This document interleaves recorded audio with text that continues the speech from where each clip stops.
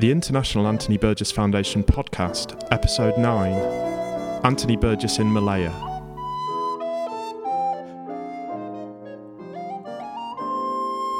I'm joined here at the International Anthony Burgess Foundation by Dr. Matthew Whittle of the University of Leeds.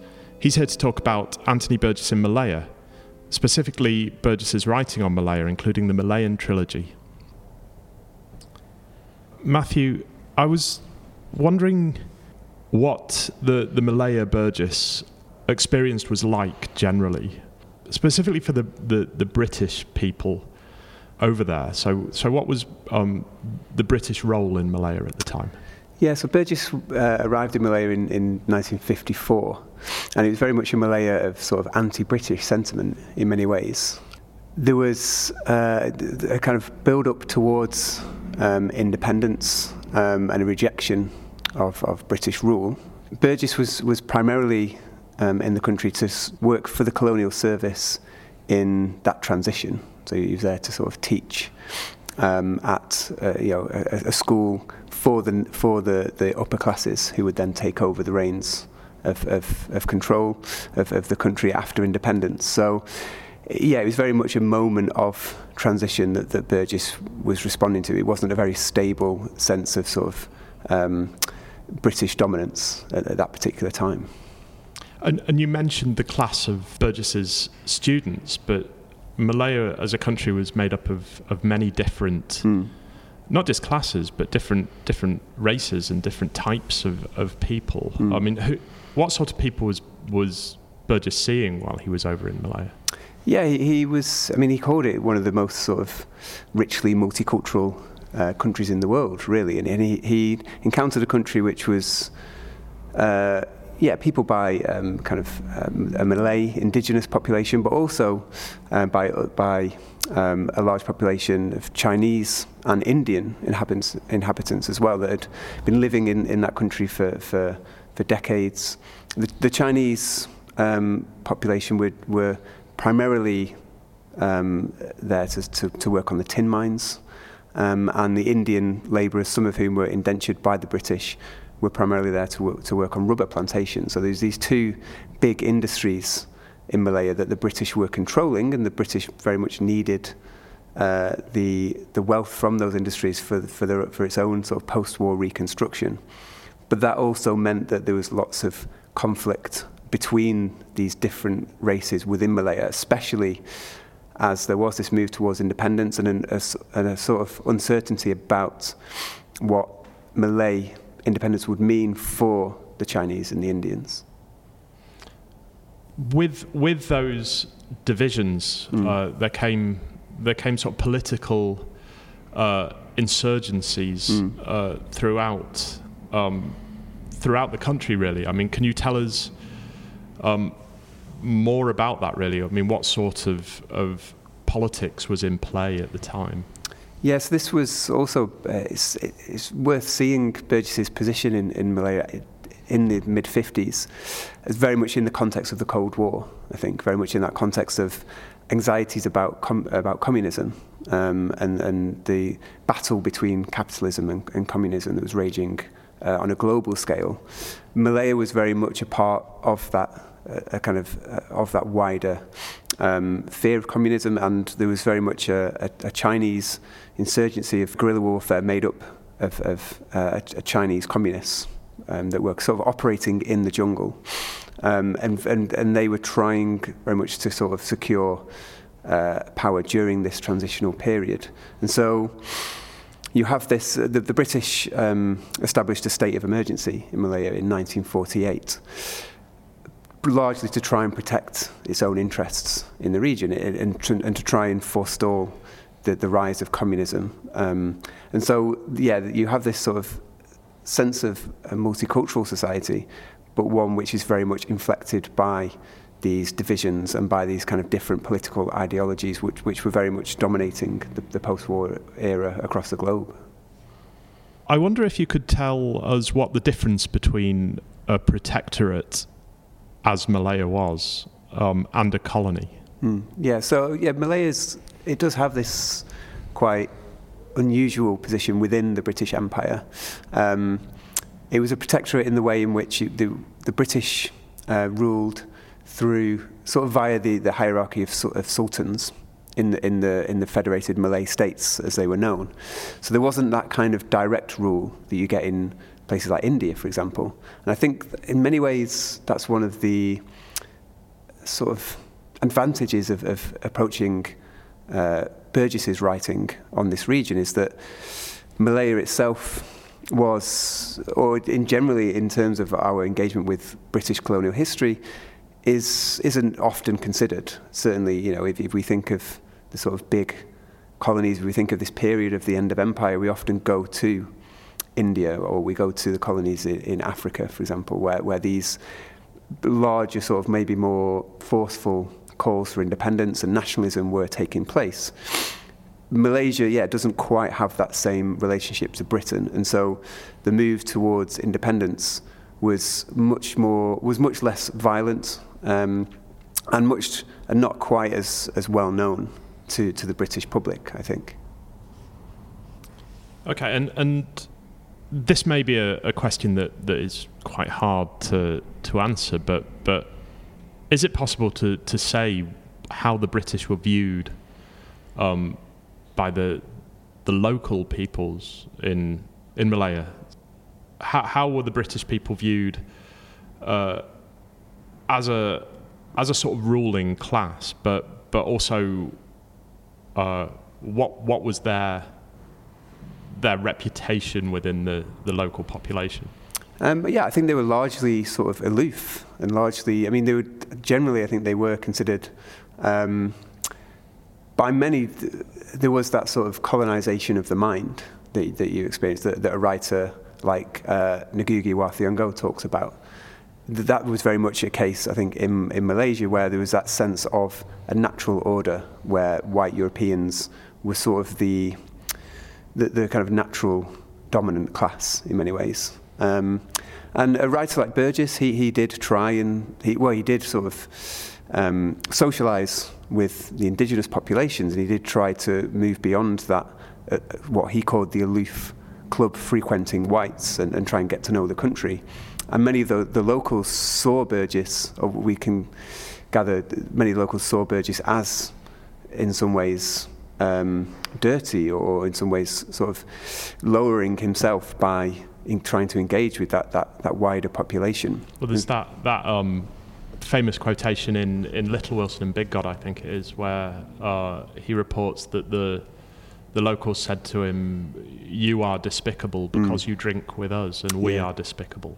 Which, absolutely, I think that says a lot about that colonized mindset, which was very much during that period of the end of empire. There wasn't certainly in Malaysia that sort of firm rejection of the British necessarily, but there was within the ruling elite and within those that would then take on government, there was still very much a sort of anti-British sentiment as well. So those two trajectories were sort of working at the same time that Burgess was there, I think. In Britain at the time, the British population didn't really find out a lot about life in Malaya specifically, but the Far East in general. Their views were mainly formed through literature, through fiction. Can you sort of say why that was? I mean, we don't have too much. So it's the record of how the British operated in places like Malaysia is very sketchy, and I mean, part of that is due to a sort of British sense that there was this sort of greater Britain out there beyond the borders of the actual, of the United Kingdom itself, but not much direct sort of engagement with what the different interactions with non-British nations actually involved, and actually sort of how they operated. At the same time, during the 1950s, as Britain was relinquishing the colonies and all over the empire, and different places were gaining independence, roughly between sort of 1948 to 1965 is the most is the period when there's kind of the highest, most extensive levels of decolonisation.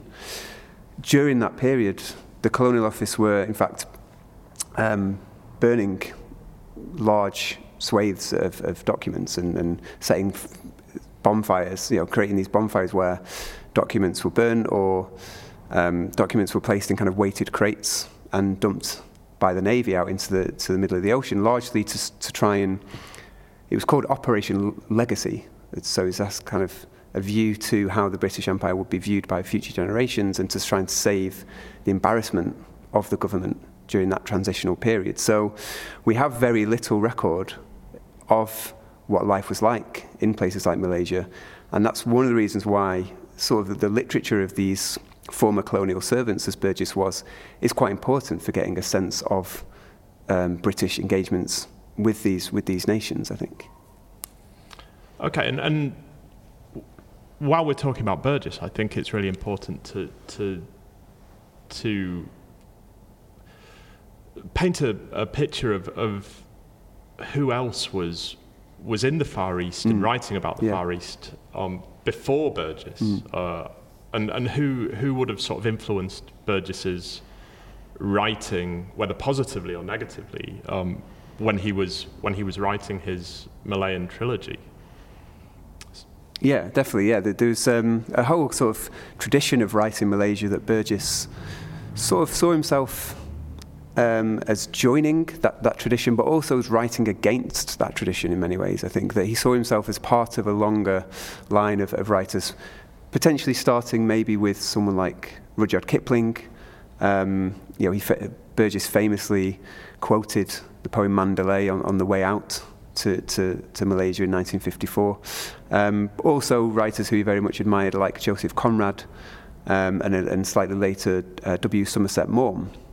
And so he saw himself as fitting into that tradition. But I think what you find when you read texts like the Malayan trilogy is that he's very conscious, he's very, very self-aware in these texts of his place within that tradition. And he's very much, there are many allusions to someone like Maugham, for example, and he sees himself as doing something which is radically different from those writers. He sees himself as very much a writer who has got to know Malaysia much better than someone like Conrad or someone like Maugham, someone who's spent time with the locals, someone who has learnt the language and can actually record this sort of teeming multicultural world, as he called it, in a way that those writers weren't able to, because they were restricted by their own sort of Eurocentric viewpoint. They were restricted by their experience purely of the bridge-playing clubhouses. And so, yeah, the Malayan trilogy is self-aware of its place within that tradition, but also very much trying to sort of move beyond that tradition, I think. When talking about Burgess's experiences in Malaya, it's quite difficult because really the only source we have that refers to Burgess in Malaya is Burgess himself in his autobiography or his many piece of journalism about his experiences in Malaya. It makes learning about what Burgess got up to in Malaya quite difficult. So what do we know of Burgess in Malaya? Yeah, exactly. I think that's right. I think it is. As anyone who encounters Burgess's writing, he's very much always sort of creating this narrative of, and there's a lot of sort of discussion over how much of the material in his autobiographies, for example, is fictionalized. I think it was once, his autobiographies were once called his greatest novels. Is this that sense of a writer who is very aware of narrativizing his life, but also, different stories crop up and different versions of events crop up throughout his career. So it is difficult to get a sense of the sort of truth behind what Burgess's account of Malaysia. And one of the only records we do have are his novels on that period. And we know from photographs that the Burgess Foundation has that that he met various people, kind of British people, but also made friends with indigenous Malay population through his teaching. There's the car, of course, the kind of famous car that Victor Crabbe is very much a central part of the story of Victor Crabbe in the Malayan trilogy. We have photos of Lynn, his first wife, with this automobile. But yeah, we don't really have very much in terms of what the actual reality of his experiences were, I don't think. In terms of Burgess's own opinions of his own experiences, seeing as that is all we have really. I mean, what was his take on his job in Malaya, for example, at Malay College especially? Yeah. So I think that's it. He was, as we said, he was teaching very much the kind of upper class Malay community. In the novels, the history teacher Victor Crabbe, who is sort of, we can read as a kind of fictionalized version of Burgess himself. Victor Crabbe teaches at a school which is populated by Malay, Indian and Chinese students. And that's largely to create within the text themselves a sort of microcosm of multicultural Malaya and through the very school setting. But that wouldn't have been the case, that these schools would only have taught an upper class Malay community. So we get a sense of, I think, Burgess, who saw himself on the one hand as being very much, as we said, sort of insinuating himself within the culture and learning the language and wanting to get to know the locals. But on the other hand, we get a sense of a writer who is wanting to almost sort of import high Western culture as well. Someone who saw his role within the colonial service as being able to pass on the best that has been thought and said in that kind of Arnoldian tradition. That Burgess was very much an admirer of Matthew Arnold, and he saw his role as passing on high culture to the Far East through, as a lover of classical music, for example. He wanted to sort of pass on a love of classical music, and he would hope, he did write a symphony to celebrate Malay independence, and was, in his own writing, describes being sort of that the rejection by the government of that symphony, that they didn't want to use it, and that sort of hit him quite hard, I think. So yeah, he saw himself as the bestower of a high culture. One part of Burgess's experiences that we know next to nothing about is the experiences of Lynn, his first wife, who he took to Malaya, and who was perhaps not the happiest of expatriates while she was there. I mean, what do we know about Lynn's experiences?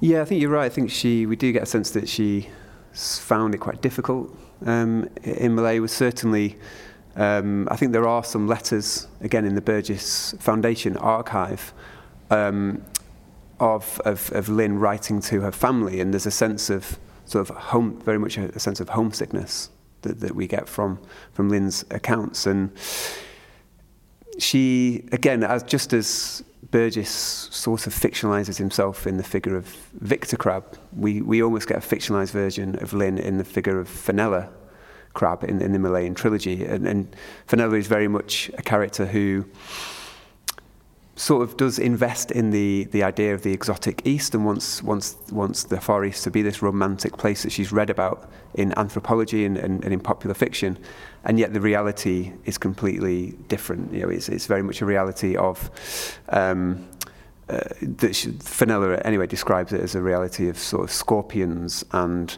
beggars and things. So, but also isolation from other people. Other British people as well.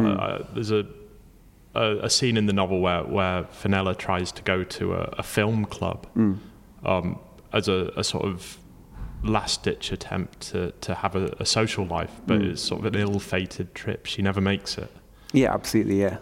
And she has an affair with a local Indian man as well, so there's that sense of, sort of loneliness in the what was called the Memsabib, the female British females who were out there with their husbands, and then that sort of character, that figure of the sort of lonely, isolated female crops up in not only the Malayan trilogy through Fenella, but also in Beard's Roman Women as well. It gets referred to. And so it is something that Burgess was quite attentive to and returned to in different ways, I think, throughout his career. Malaya is really the place where Burgess became a writer. He had written a novel during his time in Gibraltar during the war, but that was a novel that wasn't published until the mid-60s. The Malayan trilogy, Time for a Tiger, the first of the Malayan trilogy, was his first published novel. What do you think the fiction that Burgess writes in Malaya tells us about both Burgess as a writer and his experiences of Malaya? Yeah, I think it's very much the moment when he obviously arrives on the literary scene and starts this huge career. He would eventually publish over 30 novels. But yeah, you're right, Time for a Tiger, his debut novel, is sort of where he finds his voice a little bit more. As you say, he'd already written A Vision of Battlements based on Gibraltar, and I think he'd already written Worm in the Ring as well, where, again, two novels which he'd attempted to be a writer and they weren't published. Heinemann had turned around and said, no, you need to go back and try again. So Time for a Tiger is very much where, he starts to find his voice. And it's an odd novel because, it doesn't really have too much of a plot necessarily. It's more of a series of episodes. But it's where he starts to discover a particular tone. I think he says, when he thinks back to the writing of that novel, that he saw himself as a very somber, gloomy writer, but when he actually came to write that text, he discovered that he had this quite darkly comic tone. And that's the tone that he definitely takes with him throughout his whole career. And there's a sort of dark comedy to all of his novels, I think. And how do you think Burgess's writing changes throughout the Malayan trilogy, especially in that sort of isolated 2-year period? Yeah, so the Malayan trilogy he writes, obviously Time for a Tiger published in 1956, and then the two other instalments published in 1958 and 1959. And there is almost a sense of, whilst he retains this sort of comic tone, there's more of an engagement with the serious issues of the end of empire, and more of an engagement with what that means for British identity. So you find over the course of the trilogy itself that some of the themes get a bit more serious. He starts to deal with the rise of America, for example, and starts to depict the influence of American power on Malaya as something as potentially quite nefarious, in the fact that there were no sort of American boots on the ground, so to speak, but America was finding its way into this newly independent nation through popular culture. And again, popular culture is something that throughout his career he's very much something he's very wary of. The power of popular culture to sort of find its way into the beds of the East through the back door, through jukeboxes, through films. And he starts to see that as forestalling the creation of a genuine, authentic Malay culture that he was trying to help. He was trying to help the Malays to find a way to articulate their own cultures through music and the like. And he saw Americanization as potentially stopping that, I think. But also in terms of the writing, generally the style of the writing throughout the Malayan trilogy, do you think that he becomes more confident as a writer even within this short space of time? Yeah, definitely. I think he certainly, the success of Time for a Tiger naturally sort of gives him that extra confidence, and to see himself as part of this tradition of Kipling and Conrad and Maugham. And he strongly believes that this body of literature that he leaves in terms of the Malayan trilogy is a sort of genuine reflection of what life was like during this post-war period in Malaya. And I think that the very style of the writing reflects that in terms of the drawing of different characters. The sort of, you move from Time for a Tiger through to Enemy in the Blanket and Beds in the East, and the trilogy becomes much more panoramic. I think he's able to present lots of different interlocking and interweaving stories in a much more confident and much more kind of engaging and exciting and interesting way, I think. And of course, Malaya doesn't just leave that small impression on him. It sort of infected all of his fiction to an extent. So you have references to Malaya most overtly in Earthly Powers. There's a large section of Earthly Powers that's set in Malaya and largely based on Somerset Maugham's experiences in Malaya. Malaya also infects perhaps his most English of novels, Nothing Like the Sun, which is the story of Shakespeare's love life, but Malaya is central to that novel. Yeah, definitely. I think that's right. I think Malaya sort of being such a formative part of the creation of Anthony Burgess, the writer, you're right, he doesn't quite leave it behind. He returns to it imaginatively throughout his career. And like I say, you have texts like Nothing Like the Sun, which is kind of couched as this lecture to a Malay audience. And it's really where he's a writer who, I don't think he's got the reputation for doing so, but if you look at the influence of Malaya on his writing, he's a writer who's very much interested in race, I think. He's interested in racial identities.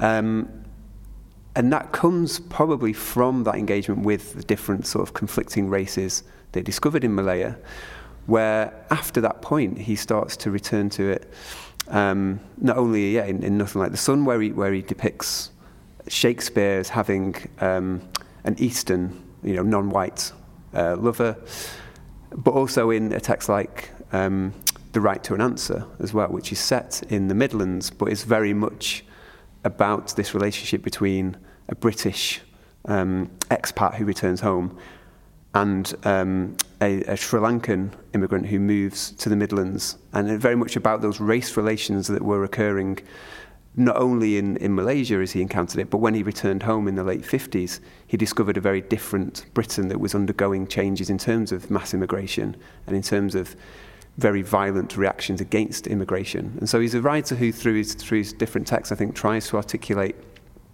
a view that immigration to Britain is because of the history of colonialism, but also tries to address those issues in the ways that says, well, actually, British identity can change and can become more open and progressive and can include non-white people from Britain's former colonies. It doesn't have to be this static sort of idea of whiteness being a single marker of Britishness, I think.